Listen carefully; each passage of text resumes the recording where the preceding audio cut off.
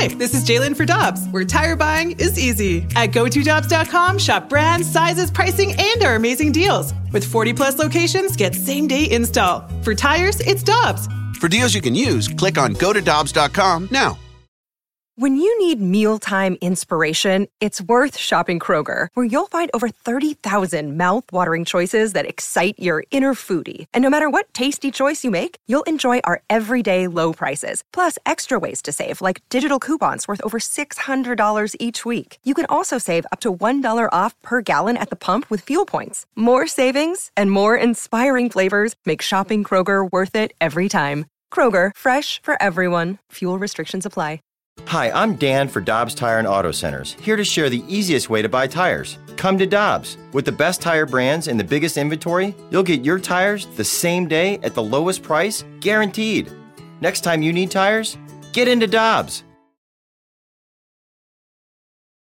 With Jamie Rivers and Alex Ferrario, I'm Brandon Kiley. It's Rivs and BK on 101 ESPN. Happy to go out to the Brown and Crouppen Celebrity Line to be joined by Peter Burns. He's an ESPN and SEC Network studio anchor. He is the host of SEC This Morning on Sirius XM. You can give him a follow on Twitter at Peter Burns ESPN. Peter, we always appreciate the time, man. How you doing today?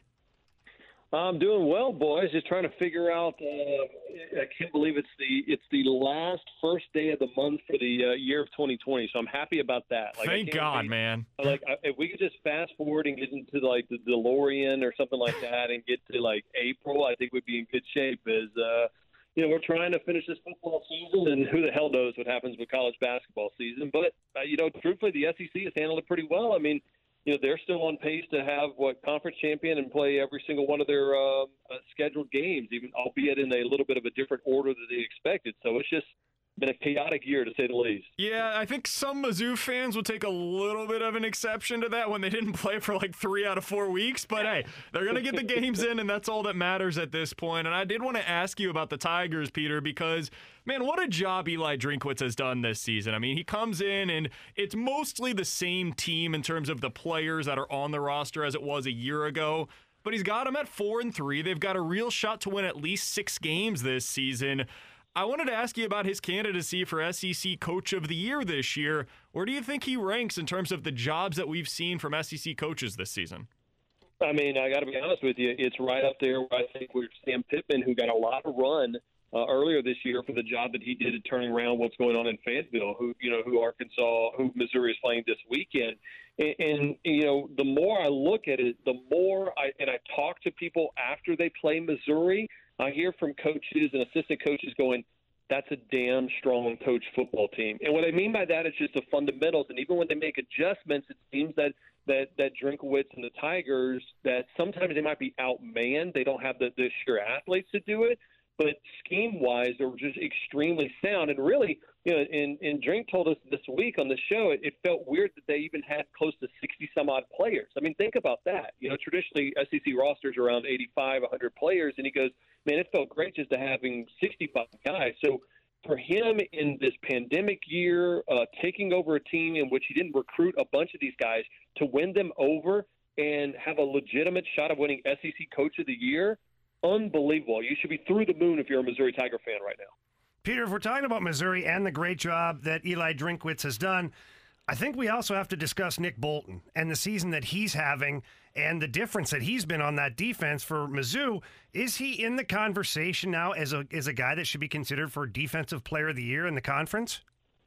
I mean, not only necessarily in the conference, but it's unfortunate that, Missouri's not getting more top 20 run. And if they had the season, in a normal year where they would have won a couple of non-conference games, get a little bit more love, because you could not look at just SEC Player of the Year defensively. You could arguably say he should be in All-American throughout the country, and maybe one of the best players in college football right now. And Drinkwitz told us this week we had one of our social media guys accidentally misspell his name, and he had some fun with this, going, heck, maybe one of these days we might win enough games you spell my name right.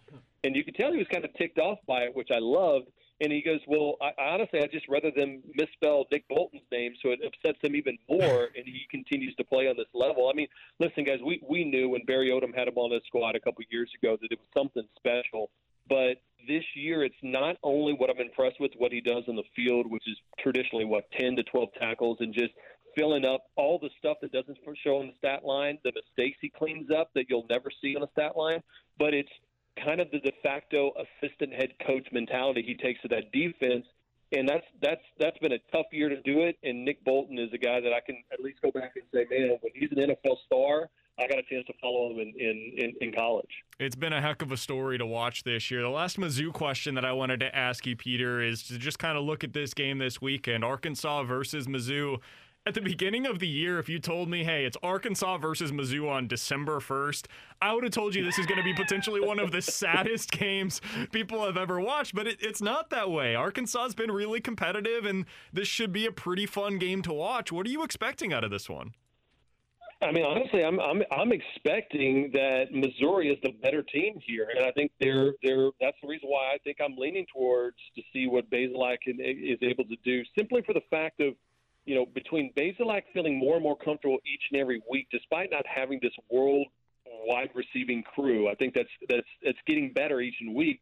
But between Beatty and Roundtree, I think the offensive line is finally gelling, and Drink is being really creative in the way that he used them. And listen, I kind of thought, hey, Vanderbilt had been playing pretty well lately. The numbers, obviously, they hadn't won a game, but Ken Seals had really shown his mettle that he was solid, and the adjustments they made and flustered him makes me think they'll have some success at doing that against Felipe Franks this weekend. I actually like the Missouri Tigers beating Arkansas, which will give Drinkowitz, I think he'll be the front runner for SEC Coach of the Year after that happens. We're talking with Peter Burns, ESPN SEC Network studio anchor. And also you can catch him on Twitter at Peter Burns ESPN. Peter, I have a quick question regarding a situation, we'll call it, in college football to where you have a team that's ranked number 4, the Ohio State Buckeyes. They've had 2 real games, I'd call it, but they've only played 4 overall. How does college football sort this out if this team cannot get the mandatory games required? Because they are one of the best teams in the nation, but I guess the argument for the other teams is, well, they've barely played, and they've only played really 2 good opponents. This is going to be a bit of a mess. Yeah, I mean, to me, I've got to see 6-0. I got to see 6-0 from Ohio State to declare them one of the best teams. I need to see at least that part, especially when you have teams like Cincinnati that will probably play 9 or 10 games, like even Texas A&M, if they run the table and they're sitting at it 9-1. It would be hard for me, although the eye test may look that way, if it was, hey, 1 or 2 games difference and they had played 7 or 8 games, I'm okay with it, maybe even 6. But if you ultimately don't play this week against Michigan State, which is a possibility, and by the way, Ryan Day will not be coaching on the sidelines this week, in the only games you do play is possibly against Michigan, which is not very good. And then again, they will not qualify for the Big Ten championship more than likely, but they will play a game that day because of the Champions Week schedule. I got to see at least 6 wins from Ohio State in my mind to think that they're going to be that team that deserves it. Now, again, it's a question is it the best teams or is it the most deserving? That combination goes back and forth. I think this year it's, hey, Ty is going to go, in my mind, to the team that was able to play a more complete schedule and worked harder at this. And I know the conference worked real hard in the ACC and the SEC to do it. I know the Big Ten has kind of continually shot themselves in the foot. So I'm sorry for any Buckeye fans that hear that, but I want to see at least 6 games from them because I do think they're really good guys, and I hope they do play those games because, I mean, we all win when we see better college football being played on Saturdays.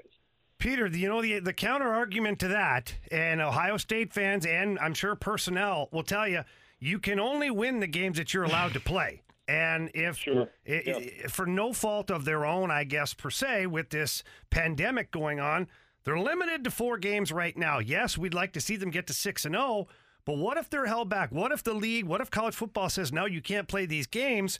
It's kind of not their fault. And the other thing here is, like, even if they do, is a game against Michigan State and Michigan going to tell you a whole lot this year about Ohio State? Oh, yeah, well, we say that, but think about years prior to where Purdue beat them or Iowa just snuck up and beat them. I mean, this is also a Michigan State team that if they played, just beat Northwestern, who is a fairly solid team. And keep in mind, if they do play the Spartans this weekend, this will be without their head coach, and there'll be the fact that they didn't practice all week long. So that game, honestly, I want to prove your mettle, because if you're a college football playoff contender, you probably should be able to roll out, quote-unquote, your team and still have success, especially if Justin Fields is playing. We just saw with Nick Saban not being on the sideline for Alabama, they had success. They didn't blink in Iron Bowl and against Auburn. So, again, I just feel for all of the kids. I mean, this of all years would have been a perfect year for the College Football Playoff Committee to dip their toes in the water and go, let's just see what it feels like by going to 8 teams. But ultimately, I think what we're seeing is, guys, it's hard enough to play week to week right now, much less put all these contracts on hold trying to play an extra 4 games when we're just struggling to get by the season right now in the middle of this pandemic. Final quickie for you, Peter. I know you got to get out of here. If you had to put your Heisman ballot out there today, what would it look like?